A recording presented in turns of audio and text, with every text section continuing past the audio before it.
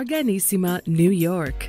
Your exotic skin, hair, and beauty source, and your one-stop shop for all your natural and organic skin and hair care, featuring authentic organic Moroccan oil and prickly pear seed oil and much more.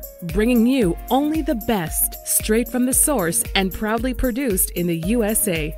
So what are you waiting for? Shop today at www.arganissima.com. Arganissima, New York.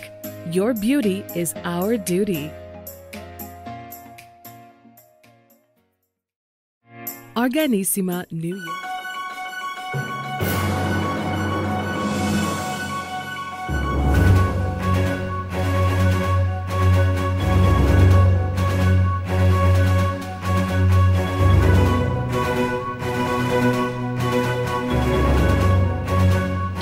All right. Welcome back to the iHealth channel, iHealth Radio with Hurricane H. New day, new show, new topic, new guest. I have an MD and I have a doctor with me, and we're going to kind of twist things around. And I like to do that every now and then and bring in some new flavors, new concepts. And we talk about medicine and healthcare, and, there are a lot of topics we can cover. We can cover days and days and hours. But there's an angle about it that we sometimes do not, link to the healthcare and to the provider side and just the health in general. And today we're going to have specialists with us who will actually guide us through a whole new view of things. And he is an author that wrote a book about it recently, and we're going to talk about that.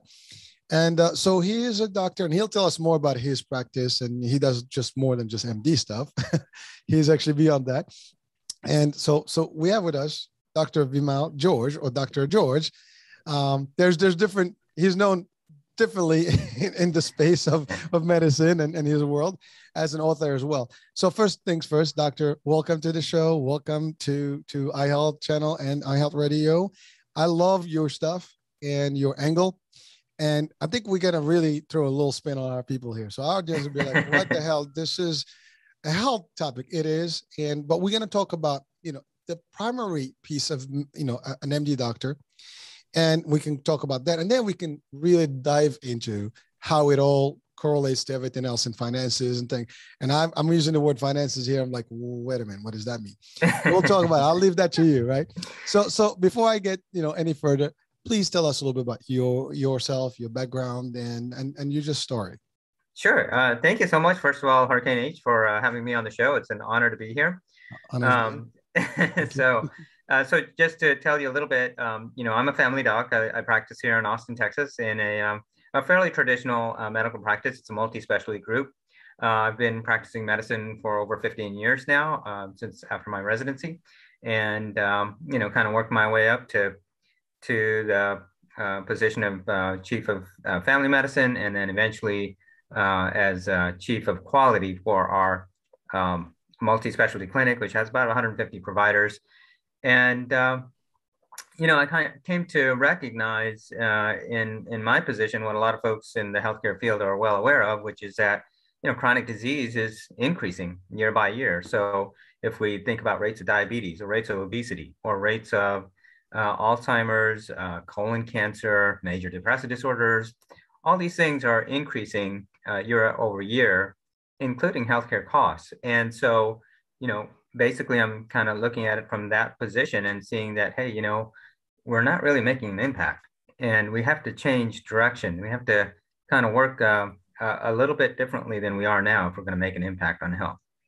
So that's great. Well, so let's break that down. I mean, because that's a lot of stuff. It is. And the first thing I want to just talk about is just family practice in general. And when you're a primary doctor, there's different levels. You're in internal medicine, you can be a pediatric. I mean, if you specialize in kids, but certainly family practice is a little bit of everybody. I think if they're, it's kids to adults, right? I mean, that's the age group. Is there a limitation for you in terms of practice? Family physicians vary from one provider to another, I would say. Most of us do, from pediatrics to geriatrics. Mm-hmm. Some of us do more from, younger teens to pre-geriatrics. I kind of run the full gamut from, really kind of age on 5 on up to 108. One of my patients was 108 years old. So that was Wow, my my record. gosh. So yeah. So, Well, yeah, we see a little bit of everything. and I'm thinking, and the reason I'm asking, because I mean, just to clarify for people that, I mean, I'm in the insurance world and the payer side, so we know about all the specialties and the different, Mhm. groups, but some people may be clear about it, some maybe not be as clear. And so I wanted just to clarify that.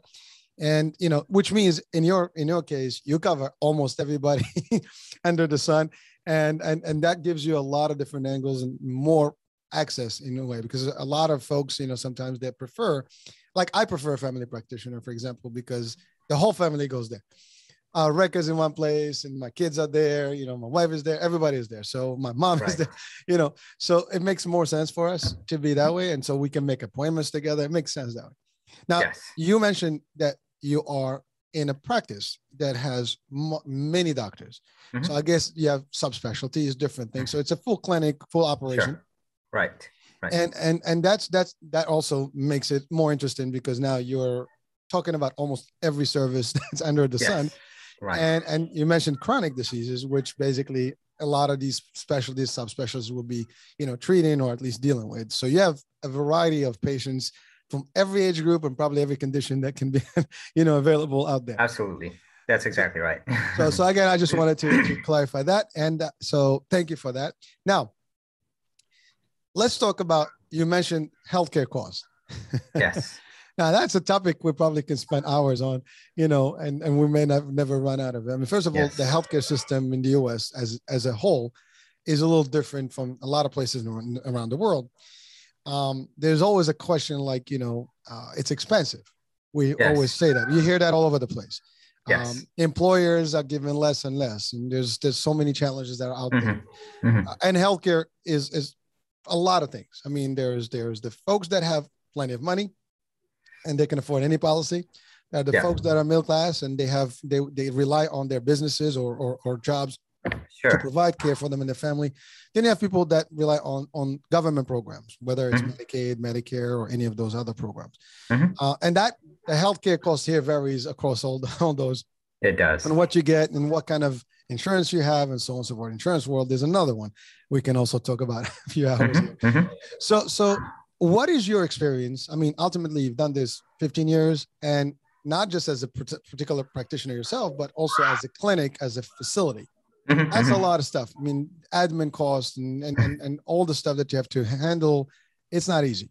Sure. So let's guide us through the whole process, and then we can dive into your, I guess, financial piece and the whole Yeah. book, and how the book was designed. And we'll talk about the book more. Sure. Sure. I think what you're getting to is that, there's a lot of different things, a lot of different variables that add to the cost of medical care. And it is a very expensive healthcare system in comparison to other developed countries. It's actually the most expensive, and in fact, by a factor of almost 2 to 1. So twice as expensive as most other European countries, for example, and countries of the Organization for Economic Cooperation and Development.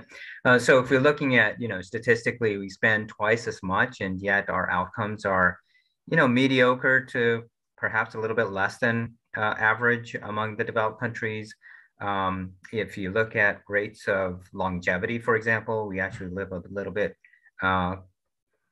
shorter life expectancy. We have a shorter life expectancy than many of these other countries. Our rates of chronic disease are higher in comparison to several other countries.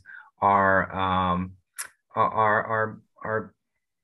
infant mortality rates are higher. Maternal mortality rates are a little bit higher. So a lot of different things that maybe we're not quite living up to our potential. In other words, we're spending so much of our resources, but really getting very little bang for the buck.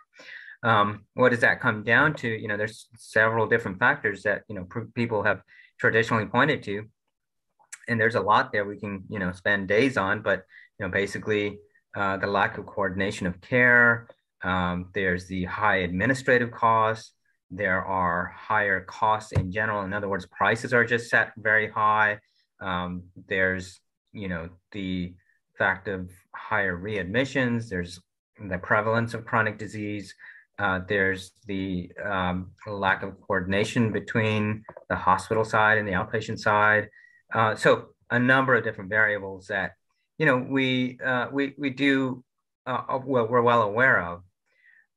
What I tried to add to the discussion is that there really is another, central factor, that's sort of an elephant in the room that really is kind of unrecognized and unaddressed, that's driving a lot of this. So we'll get onto that one in a minute, but I wanted to just go back to the element that you mentioned, which I think it's really a big deal. The fact that we're twice as costly as European countries, or, like, to your point, modern, advanced world countries, right? Sure. And yet we have lesser, outcome, as you said, longevity, mortality, but that can be for a lot of audiences right now. And by the way, the show is broadcasting, people listen all over the world. So people will be like, wow, I mean, that's statistically, that sounds really crazy, or even almost unbelievable. Even for Americans, we're like, really? We thought we had the best healthcare here. I mean, we're the most advanced nation when it comes to, medicine and stuff, potentially in terms of, studies, research, breakthroughs and things like that. But to your point, cost-wise and then outcome-wise, I think that's really when you compare those two elements together. Not so much in the quality of care, but even that, I think maybe some places in the world can have just super quality. I mean, Europe is, you said it. I mean, Europe is a big example that we can use. I mean, Canada next door. Some people also will argue, well, if we're costing twice, somebody's paying for these other countries too, right? And yes, of course, there's always somebody's paying for services. It's not free, nowhere. Sure. I mean, whether it's subsidized through the government or private entities or businesses, somebody's paying for it, or private pay. You just go and pay. One way or the other, someone's going to pay for it. But you mentioned some costs that are attached to the care, and there's contributors. I mean, let's call it what it is. I mean, med school is not cheap, and the minute you get out of there, I mean, you have a lot of costs already attached. You open a facility, it's got stuff, medicine costs, equipment costs, everything. It's not as just, hey, let's just have this, make it work. There's a real, I guess, technological aspect of this, but also it comes at a price. Sure. And industry wise, this is like, it's been going on for years. This is not new. And I think it's escalated over years, and it's just gotten worse and worse. And today, probably more than ever, it's sometimes very difficult to access, and especially depends on where you are. That's, I think, the other piece. Some larger, I guess, cities will have a different impact than maybe smaller areas. Suburbans versus metropolitan areas will have different, I guess, systems and costs attached to them. So you are in a metropolitan area, and it's a decent proportion size in terms of population. Sure. So how do you handle it in your world in terms of meeting these expectations in terms of cost and managing it and still providing care, adequate care? Yeah, that's a tough question. I'd say that we're not adequately meeting the need, right? And so what's happening is that, in fact, we are kind of not able to control the cost of healthcare. And so as a result, what we're seeing is that actually driven largely by chronic disease. I mean, 75% of the cost of healthcare are chronic disease related, and largely driven by the rise of chronic disease, we're unable to contain the cost of healthcare. Not to mention the fact that we're not able to contain the rise of chronic disease. So in other words, if these things are increasing over time, obesity rates, for example, some of your listeners might be shocked to learn that between patients, adult patients in the United States who are either overweight or obese together, that's 73% of the population. Oh my God. 73% of the population among U.S. adults are either overweight or obese. That's straight from the CDC statistics.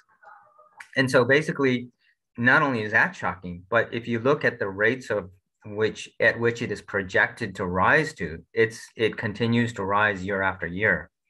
And this was not the case 50 years ago or 100 years ago, or even 20 years ago for that matter, right? I mean, there's things that are changing that are causing the rise of the chronic diseases that we're seeing today. And so, to your question, what is it, how is it that we're managing? Well, we're really not. We're kind of putting bandages on the problem.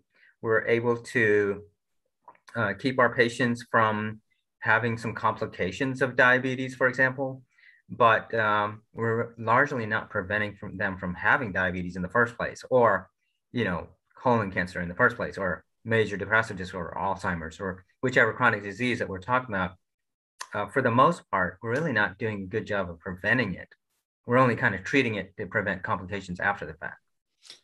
So, Doctor, I don't want to sound controversial, but I do want to ask this from your opinion. And again, we don't have. This is not a political scene, so we're keeping the politics out of it. But I think there's a challenge because, and I agree with you. I asked the question on purpose because I know we're not equipped adequately nowhere. I mean, especially in the bigger cities, it's crazy. But you said it yourself. I mean, there are some key elements that have been trends. Diabetes is on the rise, obesity is on the rise. And a lot of people will probably say, well, we can't prevent it. We can't potentially prevent it if we do certain things. And now people get a little crazy. Well, some industries are factored in this. I mean, they have a say in this. For example, nutrition, food industry. I mean, there's a lot of sugar business. Sure. And all these things can be contributors. You have pollution, talking about cancer and all other stuff. There's so many things that can be done. I mean, the food that we eat, there's the whole debate about organic versus not organic. So these, some of the folks probably like, well, if we did this, and there's a big, I guess, movement. There's the provider side, there is the industry side, there's the activist side, and everybody's pushing from their end. But at the end of the day, we all want the same. I hope that we all want the same, is that we want people healthier. And there are people that would argue about that. They say, well, doctors don't really care. They get their business to keep you going so they can keep it. And I'm being real about it, but no, absolutely. Yeah. Doctors, well, if everybody's cured, well, what we need doctors for, right? That's, so some people may say that, or some people say, well, doctors are not advocating enough for all these things, which is not necessarily true. Doctors are advocating. They are doing their job. Yeah. And unfortunately, you are in a very difficult place because you are the caregivers, you are the providers that help people, and you give preventative stuff and measure. But the problem, people come to you, it's too late. That's one. Unless they start, like in your case as a family practitioner, you can start with a kid and you follow them through their age groups. And, as they age up, about everything they have. There's a better chance to almost prevent things as you guide them through that. Sure. A lot of people switch doctors and they don't even they don't even see a doctor until they're sick. That's the other transition. And we have that in metropolitan areas. You'll see a lot more people going to emergency rooms than going to a primary care doctor. Sure. I got a headache. Let me just walk into the ER, see what's going on. I get a couple of pills. That's the problem. There's no real emphasis and focus on preventative measures or focusing on, doing your physicals and your annual checkups and having an actual direct primary care to take care of you, your history, your family, your DNA, everything. I think that's part of the problem. So educating the people in general, the behavior part, but then the other aspect is, how to interact with what's available in society. So food wise, we consume alcohol. That can cause problems, right? Sure. Drug, that's a problem. Like I said, a lot of factors. Some people like to take sometimes medicine and they say that it has other effects and it can be problematic. So there's so many potential blames that we can put out there. Of course. Yes. So now you've heard those and you have to deal with that. And most people will probably say, well, you're a doctor, you're going to do the best for the doctors community, right? But really what I want to convey here is that I believe in the message and the mission of the doctors. And I think doctors, we need you. We want you to be out there because you do save lives and help, people. But you're right. At a degree, if I come damaged, what can you do possibly for me? You just have to help me manage what I have in front of you. It's too late. But I think your program, your book, doing these types of shows, bringing people into the service and teaching them how to be potentially better before they get before it's too late. Yeah. So what is your secret formula here? So this is an interesting one. It's a little bit of a discussion to kind of get to it. Okay, but we're here for it. Go for it. So as I mentioned, we're seeing the rise of chronic disease, the rise of obesity, the rise of healthcare expenses, to the point that we're now spending $3.8 trillion per year on our healthcare expenses, and that's by far more than any other country, and it's 20% of our GDP. That means we're not able to spend on education and other things that we would rather spend on, right? So it's lost opportunities. So basically, what I try to point out in the book is that a lot of what's happening, it's driven, this rise of chronic disease is driven by factors that you would have a hard time realizing. So, and so in a word, it has something to do with our system of capitalism, and the combination of that on the one side with the fact that by human nature, we tend to do things that are not necessarily in our own best interest. So we tend to conflate pleasure for happiness, and as a result, we tend to make poor purchases. And so the end result of combining this system of capitalism, which is a very good system potentially, but with that in combination with our tendency to mistake pleasure with happiness, the result is that we tend to mindlessly consume. And so mindless consumption, as I call it, leads to the rise of chronic disease. And you of course will now come to think of how is that even related, right? And so let me suggest that there's really kind of four major ways that that's happening. But to really understand that, you have to take a step back and understand that if it weren't for our mindless consumption habits, that we would actually get to the point of becoming financially independent of our employers. Okay, let me just kind of set that aside for now, okay, and come back to that part of the discussion. Okay, because there's a lot to explore there. That's an interesting topic, and I know we want to hear about that. Go ahead. Yes. But I'm going to first focus on how consumerism is actually leading to chronic disease. And so in the first place, we are, as a result of mindless consumption, now tied to our employers. And modern day employment is a health hazard in a way that a lot of folks would have a hard time realizing. And what do I mean by that? Well, we are basically sitting in a chair in front of our computers from 8 to 5 for the majority of our workday for years on end. And in addition to that, you're also sitting through traffic to and from work. And so obviously very sedentary, right? And we all know that a healthy diet, exercise, and good sleep are fundamental pillars of healthy living. So there you go. Exercise is just out the window right off the bat. Second, this lifestyle also, most folks are either grabbing breakfast on the go or they're skipping breakfast. Oftentimes lunch is in a hurry, and they oftentimes don't have time to prepare a nourishing meal for their kids at dinner time. And so as a result, we've kind of lost out on the opportunity for a healthy diet and exercise, right? Not to mention the fact that a lot of us are stressed or overworked and are probably compromising sleep. And so insomnia is adding to that. And that's the first way that our habits of mindless consumption are adversely affecting our health and leading to the rise of chronic disease. Second, if you look at the healthiest living people around the world, they actually, if you ask them, what is it that they're doing? What's the secret to healthy living? What is it that you guys are doing that leads to such long, healthy lives? And the answer, you'd be surprised, is that they don't seem to know. Okay? They don't seem to know. And the reason is, it's because it's actually engineered into their everyday lives.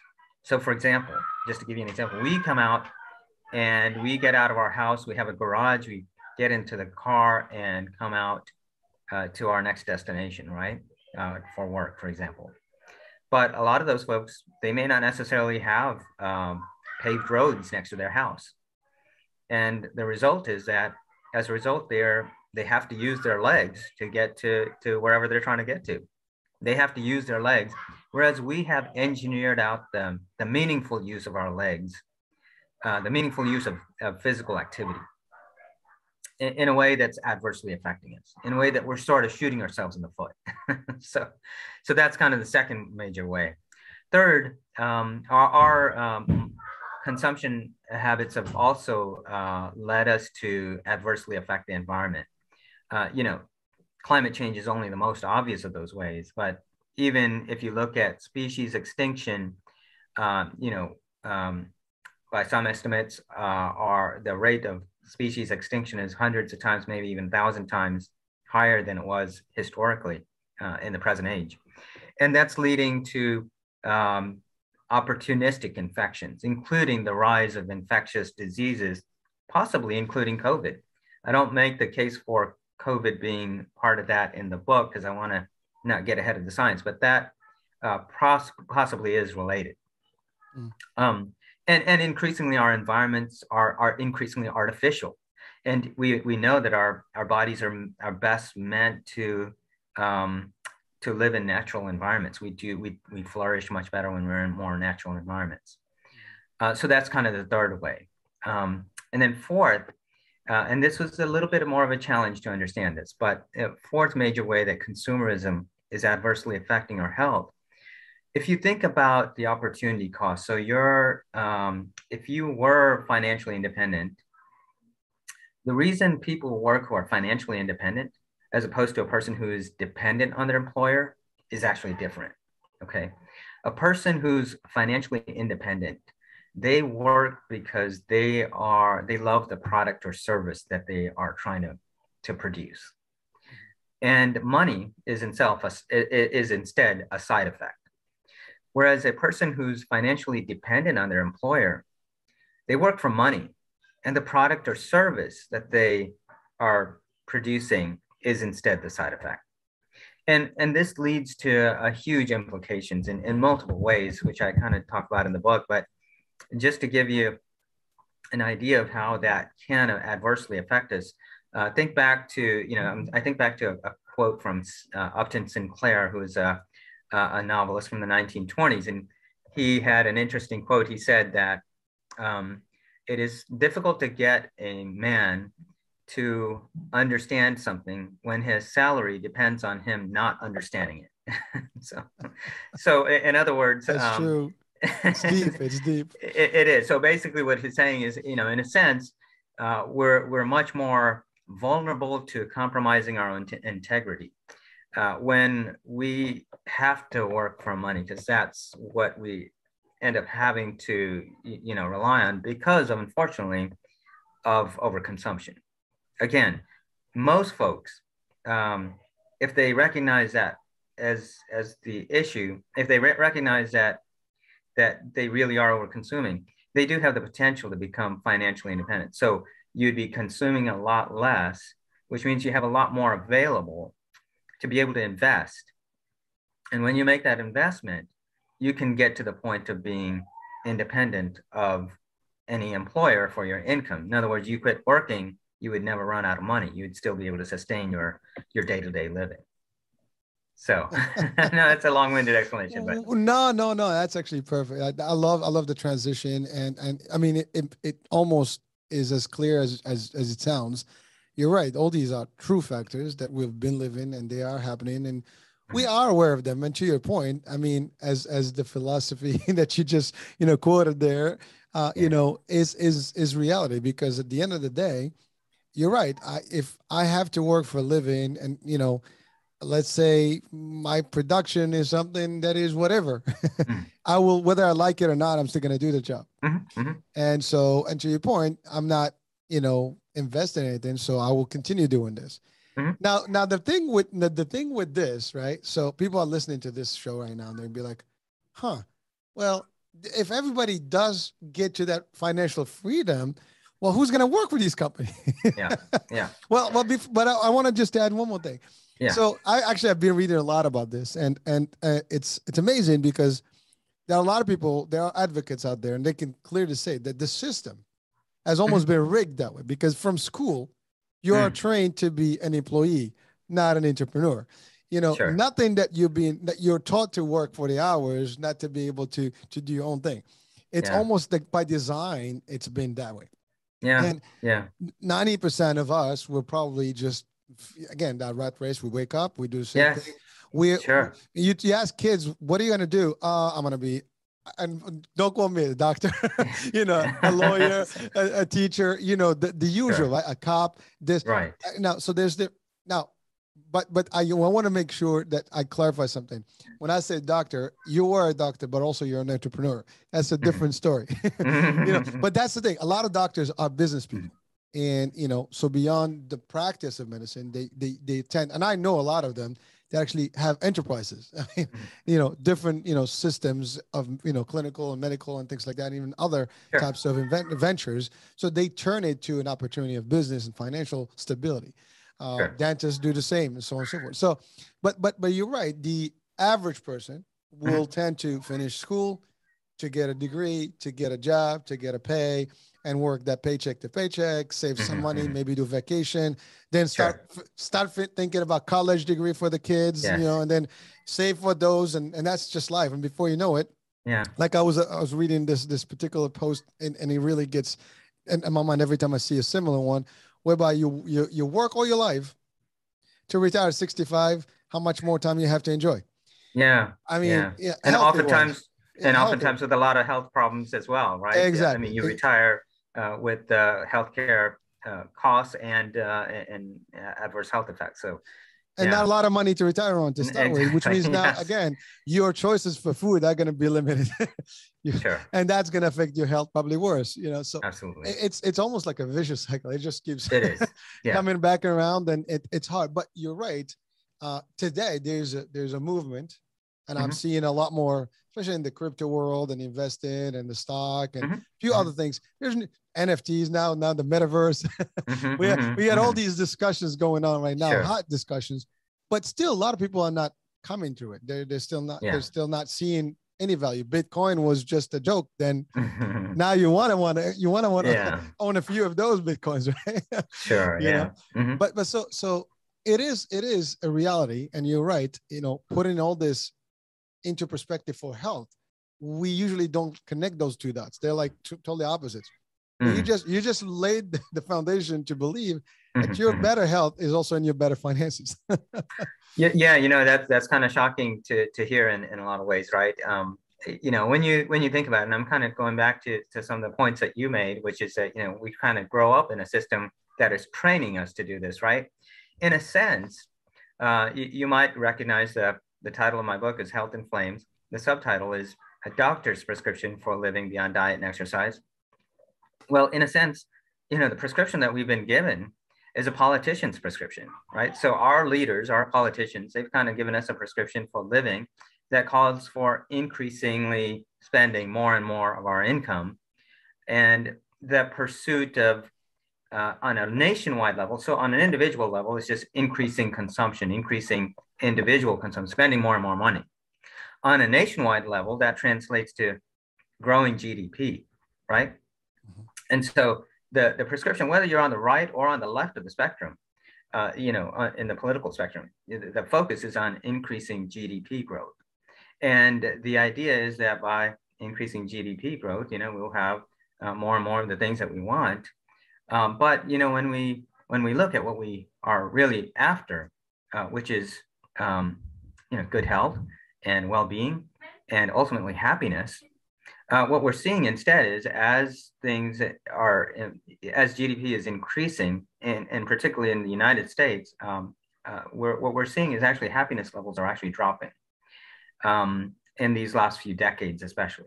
Now, I don't want to minimize the point, because to a certain extent, you know, the pursuit of greater productivity and greater growth in GDP has actually translated to improved health outcomes. So I don't want to minimize that.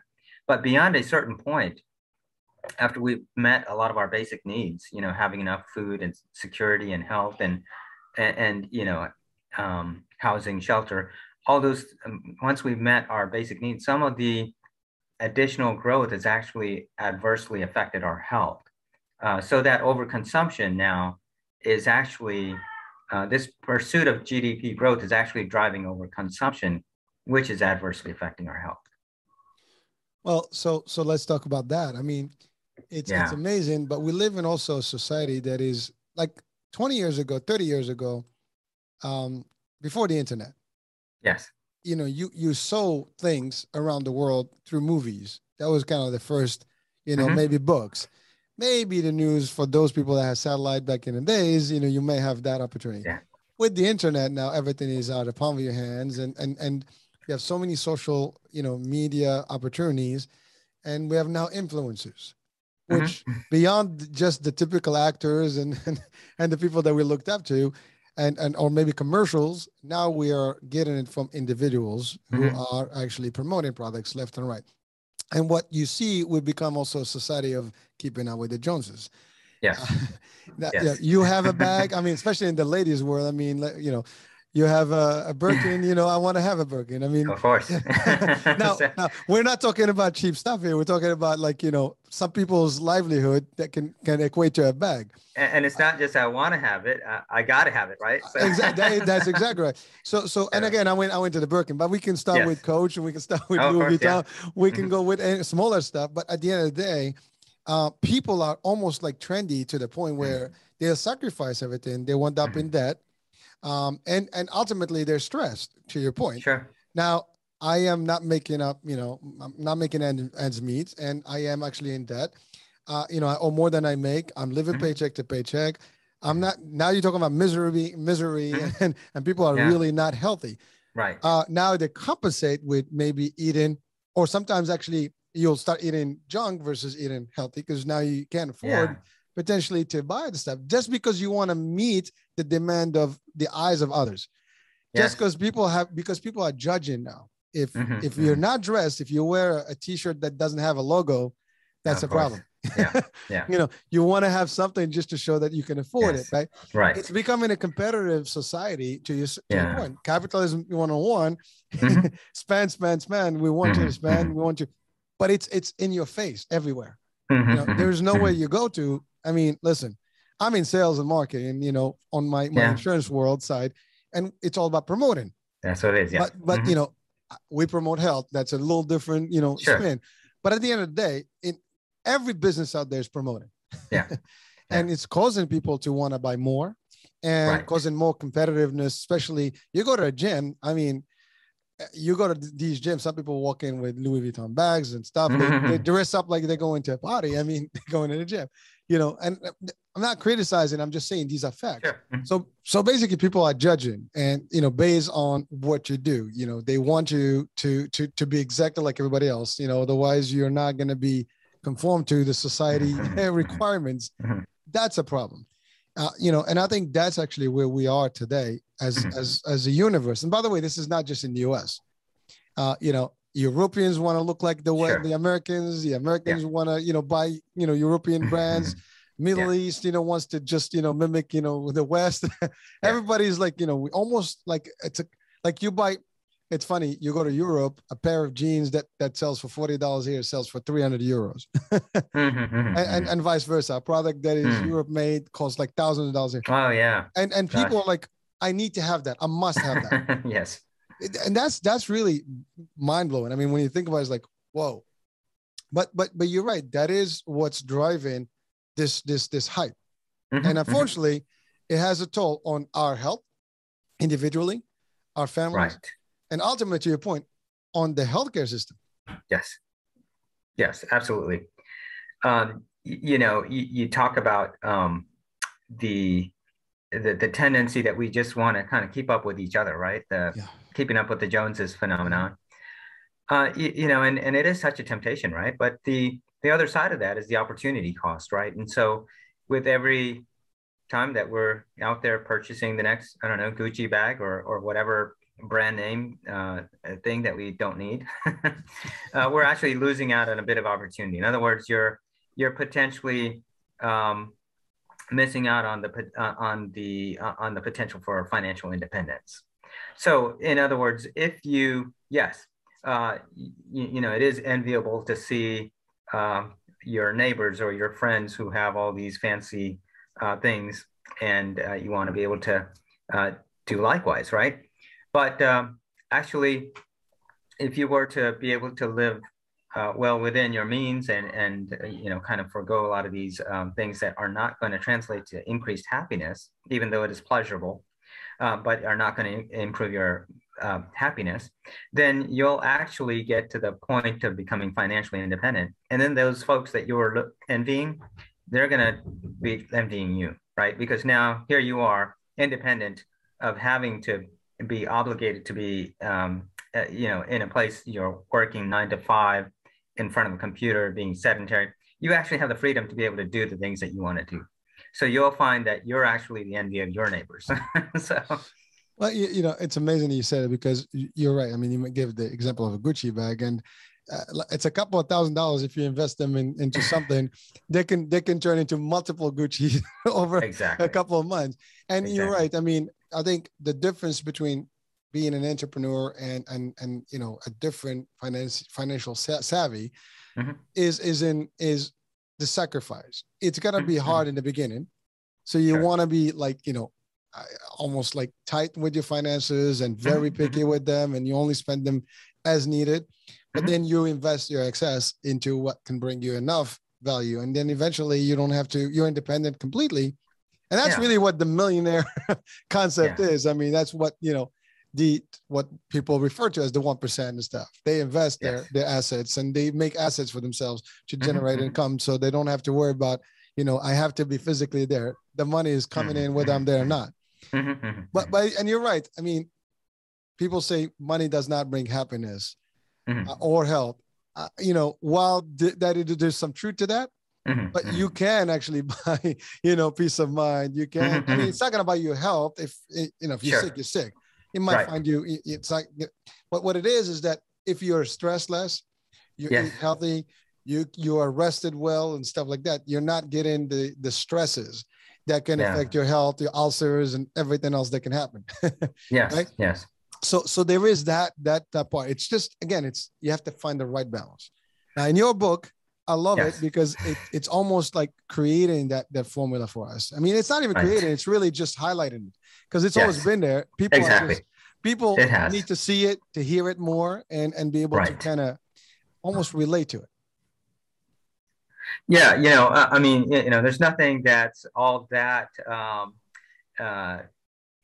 revealing about some of the financial advice in the book, right? It's things that we have all heard of.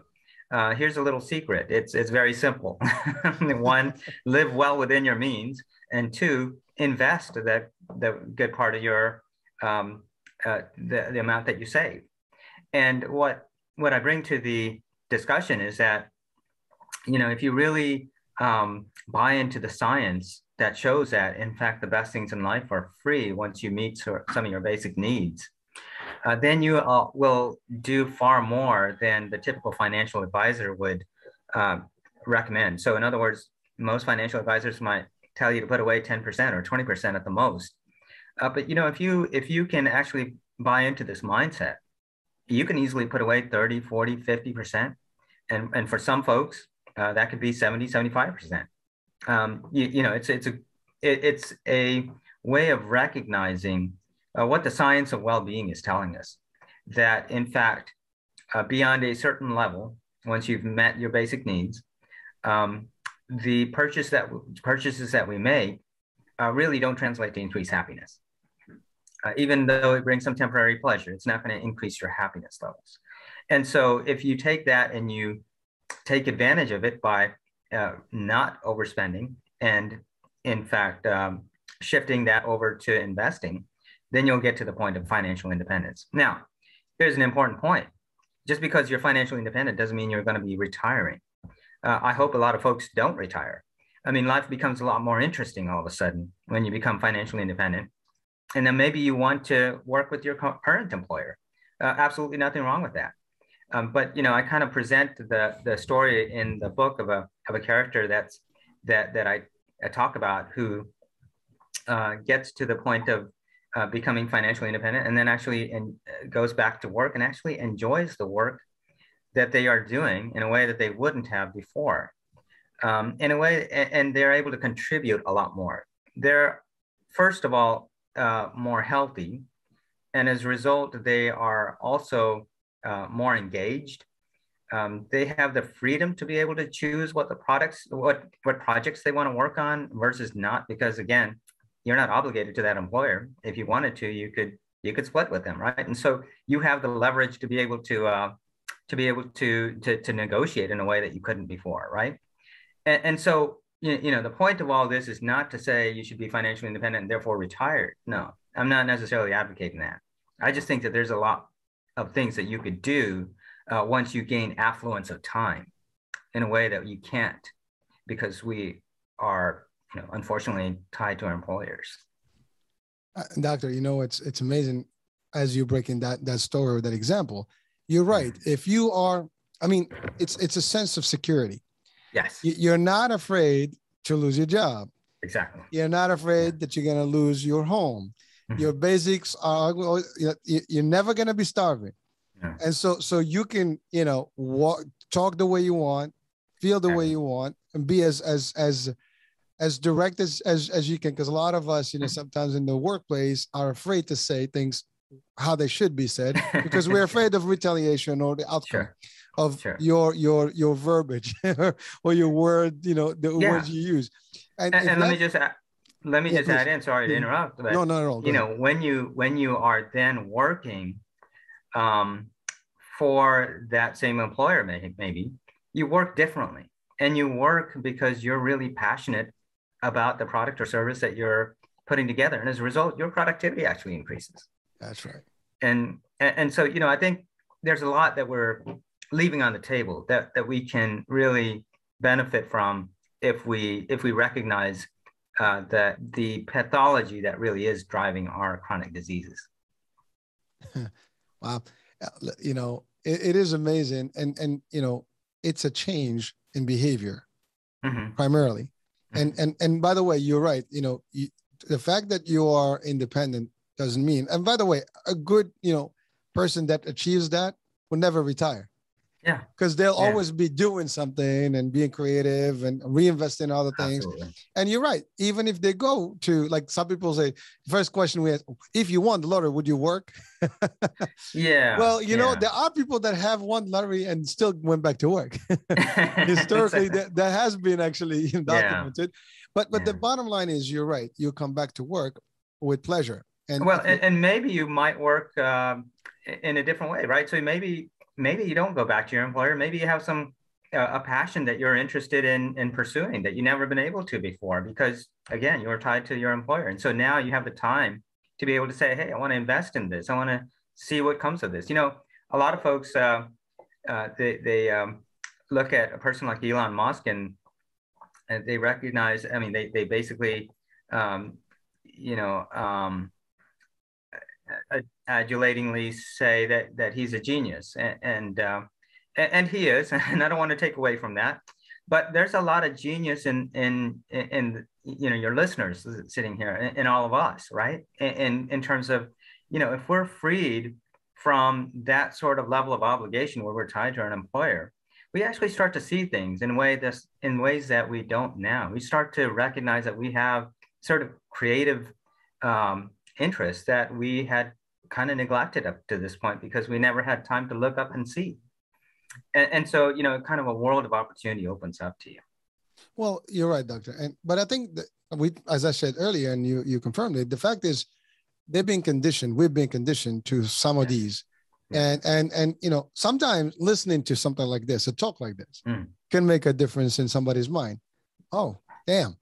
I am genius. And by the way, everybody has genius in them. Absolutely. It's like almost like, a button that's dormant. Sometimes you just have to press it. Right. and it takes that little booster, somebody to tell you something, an event that can change your life. Yeah. Most of the successful people, and I had a couple of shows back, we had a similar discussion. Mm-hmm. A lot of successful people, why they succeed is because they had some crazy event in their life. Mm-hmm. It turned their life upside down, and that was the turning point. And because of whatever it was, now they live the life that they always dreamt of, they wanted, as opposed to the life they were, given at the onset. Sure. It changes. And you're right. You can maybe not go back to that same employer. Now you can do your passion, go find something that you really enjoy. Mm-hmm. You can own the same company. You really like it so much. You can buy shares and now you're the president or the chairperson. I mean, that also happened before in history. So, sure. I mean, there's so many things, but I think the concept is, what does that mean in terms of health? Not only mental health, but also physical health. Absolutely. And then to your point, society-wise, because now the damage is less. Overall cost is less. Everybody else can benefit from this. Exactly. So it's amazing how it all correlates as long as we can see it really is the connection and connect those dots. If you look at what's happening in our healthcare system right now, we're basically again, seeing the rise of diabetes and obesity and even colon cancer, and major depressive disorders, generalized anxiety disorders. And you think about, what are all these doctors like me? What are we exactly doing? Because again, we're not controlling this. We're not getting a hold of this. We're not reducing the chronic disease burden. It's actually just increasing over time. And what I'd like to suggest is that, we're really kind of treating this as if you have a patient who has a pneumonia. And as you know, and you don't need to be a healthcare professional to know this, but you can't treat a pneumonia by just treating the symptoms of the pneumonia. You can't treat them by just treating the cough or just treating the fever. You have to treat the underlying infection that's causing the symptoms. And I guess what I'm suggesting is that these chronic diseases, whether it's diabetes or Alzheimer's or major depressive disorder, all these various disorders are really just kind of symptoms of the underlying pathology that's causing the rise of these chronic diseases, which if we don't address, it's going to continue to wreak havoc on our system. And so unless we see that consumerism, that's mindless consumerism, it is the thing that's driving our healthcare, causing the rise of chronic disease, then we're just never going to be able to manage the chronic disease burden that our healthcare system is meant to be built to manage, right? Well, listen, you have a tough life in terms of the mission that you've chosen in the healthcare. I mean, you're right. You want to help everyone. You want to save everybody. You want to have everybody live as long as they can and as healthy as they can. But you cannot make that change unless the people make the change themselves. And not only, and that starts with their behavior, that starts with how they operate in their daily lives, their family, their consumption, and understanding their limits. It's funny, I use this analogy in a particular show. We're talking about martial arts. So this was a whole different topic. And, I think I mentioned something about the ninja diet. And so the ninjas, there's something I've read before that they only ate when they needed nutrition. So they every day they ate, a certain way because they needed a certain amount of nutrition. That's it. They didn't eat more just because they had it available. Now we're talking about, feudal time, back in the Shogun era in Japan. Right. but the bottom line is, the concept is you eat when you need, when your body is requesting it. Culturally, now we have become so almost like hypnotized about food. And so we have 4 meals a day that have to happen. I mean, plus snacks. Well, exactly. Well, so plus snacks, right? So you have your morning, your lunch, your dinner, and you have some sort of afternoon, snack. I mean, like crunchy, munchy thingy. And then at night when you're on TV, you're like munching some popcorn, whatever. And then you get the munchies at night. You wake up 2 o'clock and you get I don't know. That's been almost culturally, important. And if you're not doing that, something's wrong. Like I see people at work. It doesn't fail. At 12 o'clock, people are cooking. They're in the kitchen cooking. I mean, I'm not saying that, some of the people have a good routine and they eat healthy, but at the end of the day, it's like we are almost like in that mode that you have to have enough meals. You have to have certain things at a certain time. Otherwise life ends. Sure. And I don't understand, personally, I don't see the value of it. Right. Yeah. But that's my opinion. Someone can say, well, you guys talk all this talk on this show, have you done any of that? Someone can probably challenge us right now and say, Dr. Hurricane, you guys talk a lot of talk, but do you walk the walk? And I can say, we probably do. And, I'm not going to share anything about my personal life, but, in general, but I can say I've used this, me as an example. I actually apply some of these concepts. I don't overeat and do stuff. I do things by due measure as they, everything else. I try to keep a healthy lifestyle. I try to keep a different portfolio. And I enjoy what I do because I know that I can work with it or without it. I'm still my bills are going to be paid. So but you get to that point after making a lot of mistakes. Yes. And, over the years, I learned that, I used to give this analogy one time financially. I at a point in my life, I drove a cab. And at a point in my life, I was the chief marketing officer. And one day I said I was making the same money. People look at me funny. They're like, how is that possible? The difference is when I was driving a cab, I had a very limited house, a small house, and limited expenses. When I got to this level, I upgraded everything, and actually, the balance is the same. Right, exactly. Your saving amount is the same at this rate. That's a problem. Exactly. That is a problem. If you look at, just to give a little more background to that, that's something that's very real, right? In our everyday world, we see it. And so if you look at just the size of houses in America, back in the early 1900s, sorry, it was almost just a third of the houses that we have today. And so the size of houses have increased by a factor of almost 3 times. And yet our levels of happiness as a society has actually just declined a little bit in the last few decades. And so, it's just kind of pointing to the fact that, we're chasing after that next big thing, and yet it's not really fulfilling. Well, I can say this, Doctor. I made a joke about this, even within the family, is that doesn't matter what house you live in, you only sleep in the bed, and it only takes about, a couple of feet of space in that bed, and that's it. When you sit, you don't sit around the whole house, you sit in a particular spot. We spend almost the same time in the same place. If you have a living room, that's where you spend most of your time, and your bedroom is the next one. Sometimes we have, a lot of space in our homes, and we don't even use some of those rooms. And that means we pay for real estate that we don't need. That's like if you have a business and just, take a whole suite and you only use one office in the suite. Right. It wouldn't be savvy business, right? But I think we apply that in our life because of what we said earlier. We tend to want to compete. And yes, I mean, listen, there's the ability to dream. If you can afford that, why not? I'm not against that. I mean, but to your point, you got to get to the point where you can do that and not worry about it. So now you're at a point, it's okay. I can have that extra space and enjoy my backyard and do whatever. But am I doing it where I can do it for half of the price? Or am I doing it like the other concept I use is do not downgrade your lifestyle, upgrade your finances. So if there's the other way, I can either cut my expenses or like multiply my income. I mean, resources, right?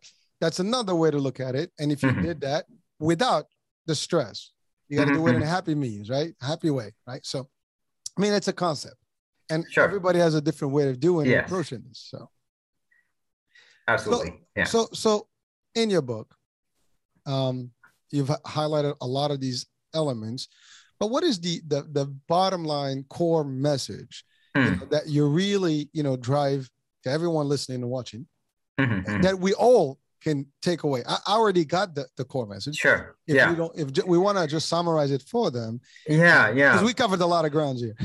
We did. Let me put it this way. Again, going back to the prescription that our politicians are giving us, right? There really is almost 2 different approaches to addressing our health crisis. And the traditional way, which is again leading to the rise of chronic disease and rise of healthcare expenses and now declining happiness levels because it's adversely affecting our health is problematic.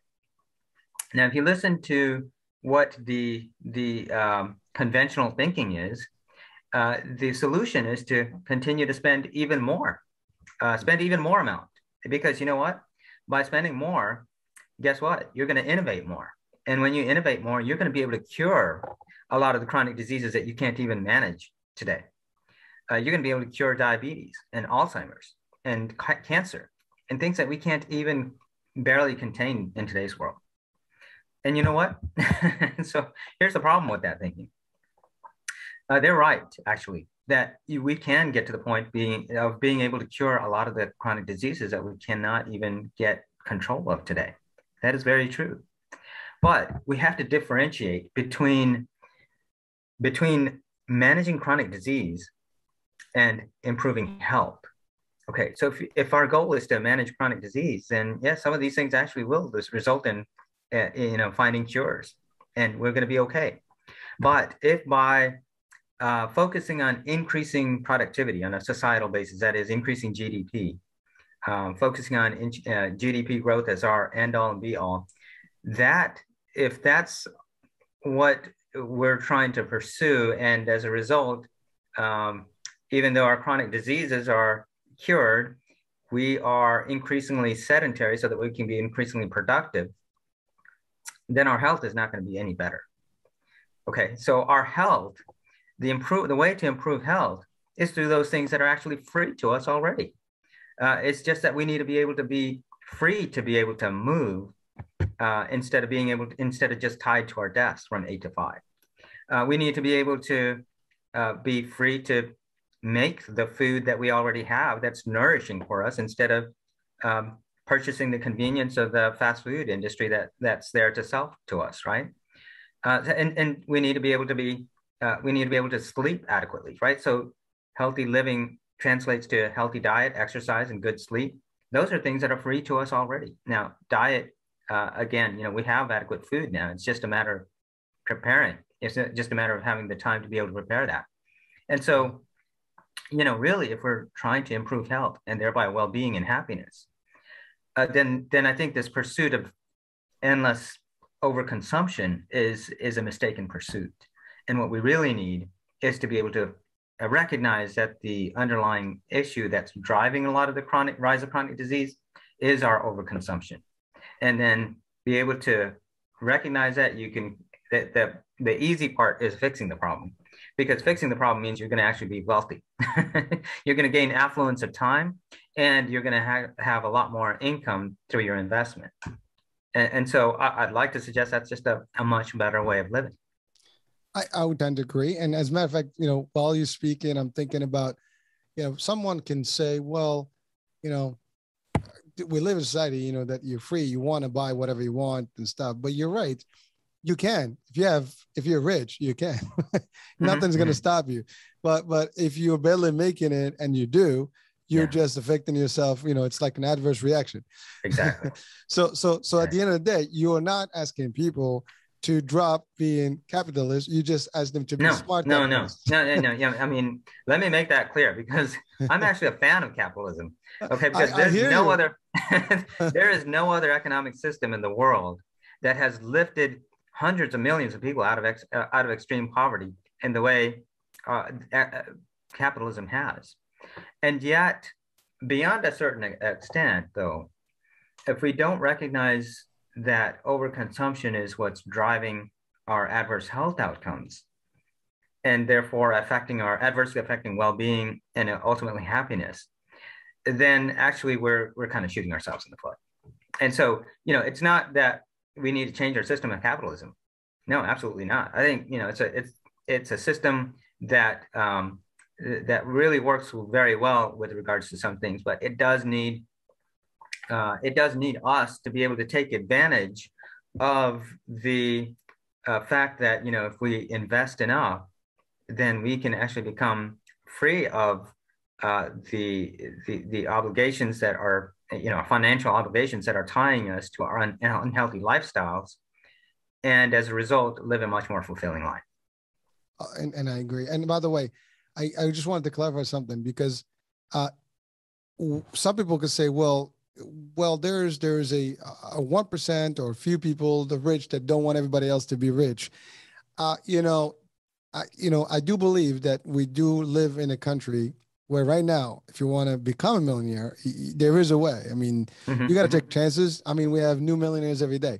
mm-hmm, mm-hmm. People, younger people are getting into that bracket more often than people can imagine, in Mm-hmm. using technology and stuff, investing in all that. Like we talked metaverse, NFTs, and there's new things out there that people don't may not even be aware Sure. of that are the wave of the future. Mm-hmm, And so let's not keep that mentality, pushing us down and keeping us locked on the ground. mm-hmm, If you want it so bad, you can do it. And mm-hmm. there is, as people may say, the American dream still lives. It may be different. It may be, a different angle, but we have more people during the pandemic. A lot of people have found themselves in, people are making thousands of dollars a month right now on Yeah. TikTok. I mean, it's just by Yeah, putting I mean, content. So you're right. I mean, really, the sort of principles that I talk about in the book, and again, it's nothing, extremely revealing there. That's really the very much a mainstream approach that financial advisors, for the most part, would agree with. Again, I just say that we should be investing a lot more. But if you look at who can benefit, really, it's the vast majority of people, right? I mean, certainly anybody who's middle income on up, but even a large part of the lower class, at least the upper half of that lower class, can get to the point of becoming financially independent by following some of those principles. Now, that doesn't mean that everybody can. And, there's certain folks that really have high expenses for whatever reason relative to their income. That is not necessarily of any fault of their own. And so there may be some folks who can't get to the point of becoming independent. That doesn't mean that they won't benefit still from applying some of these principles. So if they, even for folks who have a relatively lower income, applying some of these same principles, you can get to the point of maybe you don't have to work two jobs. Maybe you don't have to work, that second shift or whatever it is. I think that there's a lot of folks who can still benefit, whether you're ultimately going to get to a point of financially independent or not is still, it's a worthy goal, but that still doesn't necessarily mean that you don't have that same benefit that will then translate to some health benefits too. And I talk about that a little bit more in the book. So, and doctor, thank you for that clarification. But I just wanted to add one thing. So yeah, you can be, a lot of people start poor, and yeah, again, a lot of people come here as immigrants with nothing, and it's how how you're kind of focused can make a difference. Yes, you can start from the ground up. I mean, or some people can be on top and they drop. When I mentioned earlier about the people sure, that have yeah, been super successful, they've dropped to the zero to nothing yeah, and had to yeah, start again from up. And this time they build a better foundation. mm-hmm, So mm-hmm, so we can always blame everything, and and unfortunately, some of us might still stick to that because it's comfortable to always have that. Or we can say enough is enough. You know what? If mm-hmm, they can, mm-hmm, 1% is doing it, I want to try to do it at sure, any level I am. yeah, So again, and when I'm saying this, I'm not saying it in a negative way. I'm saying in a yeah, positive, that anyone listening, watching, you can do it. You yeah, have the ability to do it. mm-hmm, There is no magical, stuff. It may be more yeah, difficult, less yes, access to resources, but there are definitely, resources out there, if yes, you look deep enough. And like, I mean, again, we're talking about, I mentioned TikTok earlier. It's a wealth of knowledge. People are sharing yeah, information left and right to promote their own stuff, but it's good stuff. I mm-hmm, mean, mm-hmm, you have to vet it out for yourself. But sure. a lot of it, I look at things. I see something, I check it out, and some of it is really good stuff. Some of it is. I So, mean, some of it. I mean, obviously, there's a mm-hmm. lot of bullshit, but That again, too. it is a platform for for everybody, right? Yeah. But you have people that give real stuff that is valuable and real content and real data, and some people are given just to get viral, but that's okay. But again, we have to always do our due diligence. We don't take even this show. I mean, you don't have to listen to us and take it for granted. Mm-hmm. Read the book, whatever, find out for yourself. If Yes. it's not for you, it's not for you. That's okay. But Sure. but at the end of the day, it is one step closer to something that you're probably looking for. And Yeah. that's really what you need to. It's that one degree, one element, one step, one little shift. can make a difference in everybody's life. And that's really the Absolutely. bottom line. So, because people sometimes like, what do you know about being poor? What do you know about it? Well, I can say I'm Sure. an immigrant. Yeah. You know, I Yeah. started, you know, with a little bag, you know, in New York City. So Wow. I didn't know anyone. And, you know, Mm. we can talk about my story, and that's not a Sure. problem. It's not a secret. Mhm. But the bottom line is there's so many folks that do more, that've done more. Yeah. Okay. And I still want to do just more. Mhm. There's no limit until I'm unable to do it. I'm going to continue doing something, Mhm. right? Mhm. And Mhm. I do what I love. I mean, everything I do, I enjoy. I wake up in the morning, I'm still happy to do my job. I'm happy to do That's my awesome. show. But I'm an example, but I like to use this as a motivation. And I'm Mhm. nobody. And if I can do it, a lot of people can do it, and everybody can do it. So that's in my mind. At least, you know, that's what keeps me going every day. Yeah. This is a platform to share with people how they can be better. Bottom line, we would have not put one-on-one together, health, you know, Sure. and this today Yeah. we do that. We are putting it together in a way that Yeah. is like, we started with an MD, and now we're talking about finances. And how did that even work? Well, it did. Yeah. I mean, if you listen to this whole show, it sounds a little Yeah. off, but you know, but at the end of the day, the message is very simple. You know, we can change ourselves, we can change our society, we can change our behavior, we can actually contribute to ourselves and families, as well as the health of the benefit of society, by doing it differently. And sometimes, you know, we need to be different, innovative, out of the box, or maybe no box in this case. Yeah. So we've taken more time than we allocated, and it's just interesting. We can talk more. So just to close the show, first of all, where is the book available? Where can people actually get access to it? Sure. Yeah, absolutely. It's available on any major retailer website, Amazon, Barnes and Nobles. You could go to my website, healthinflames.com, and you can find a list of retailers that you can purchase it through. So yeah, it should be widely available through most retailers. All right. Well, we're going to have that on the description of the show. So look forward to that. You know, you want to listen to this, you want to take some of it and listen, and just grab a couple of elements from this show and take it and apply them. Things will turn. You know, I don't want to say I guarantee it, but you know, you don't need my guarantee. You just have to test it out. That's all. That's right. You know, that's right. But these are concepts. I mean, Dr. George has got a lot of experience and been out there and done a lot of stuff, and running a multi-family practice, and you know, it's not a picnic, and I'm sure you do a lot more than just that. So Thank you. Obviously the reason you wrote this book is you are actually in that world and you understand how it works and dynamics. Yes. So please, you know, I mean, listen, you mentioned Elon Musk. He does exactly that. He's all over the place, and you know what? Sure. He's making it work. Yeah. And he would say himself, you know, we can do the same. The problem is he's willing to take risks, and he's willing to do multiple things. Sometimes we're just afraid. Don't be afraid. Yeah. So I want you to give us your last words of wisdom, you know, at the end of the hour here. So what would you leave our audiences with? You know, really kind of a call to action. So three different things that, you know, I think I hope you guys will take advantage of. One, please do read the book, Health in Flames, a doctor's prescription for living beyond diet and exercise. And two, I want you to share it with your family and friends and get the word out there. Even request it at the local library, because it's not really about, you know, profiting off the book. It really is about getting the message out. And then two, you know, if you're really interested and want to help out at that next level, I'd like to suggest, you know, we kind of talked about this in the context of how this benefits the individual, but there really is a way that it benefits society as a whole. So I'd like to encourage some of you guys to take that next step and join me in implementing some of the policies that I talk about in the book that I think is going to be influential in a way that benefits not just a person who reads the book, which is great, but really we can implement benefits that can translate to a benefit for the society as a whole. So I hope to hear from you, some of y'all.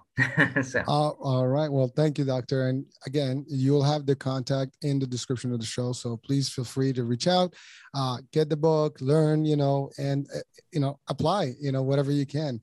You'll be very intrigued by, you know, the content, and you will enjoy it. So that I can say.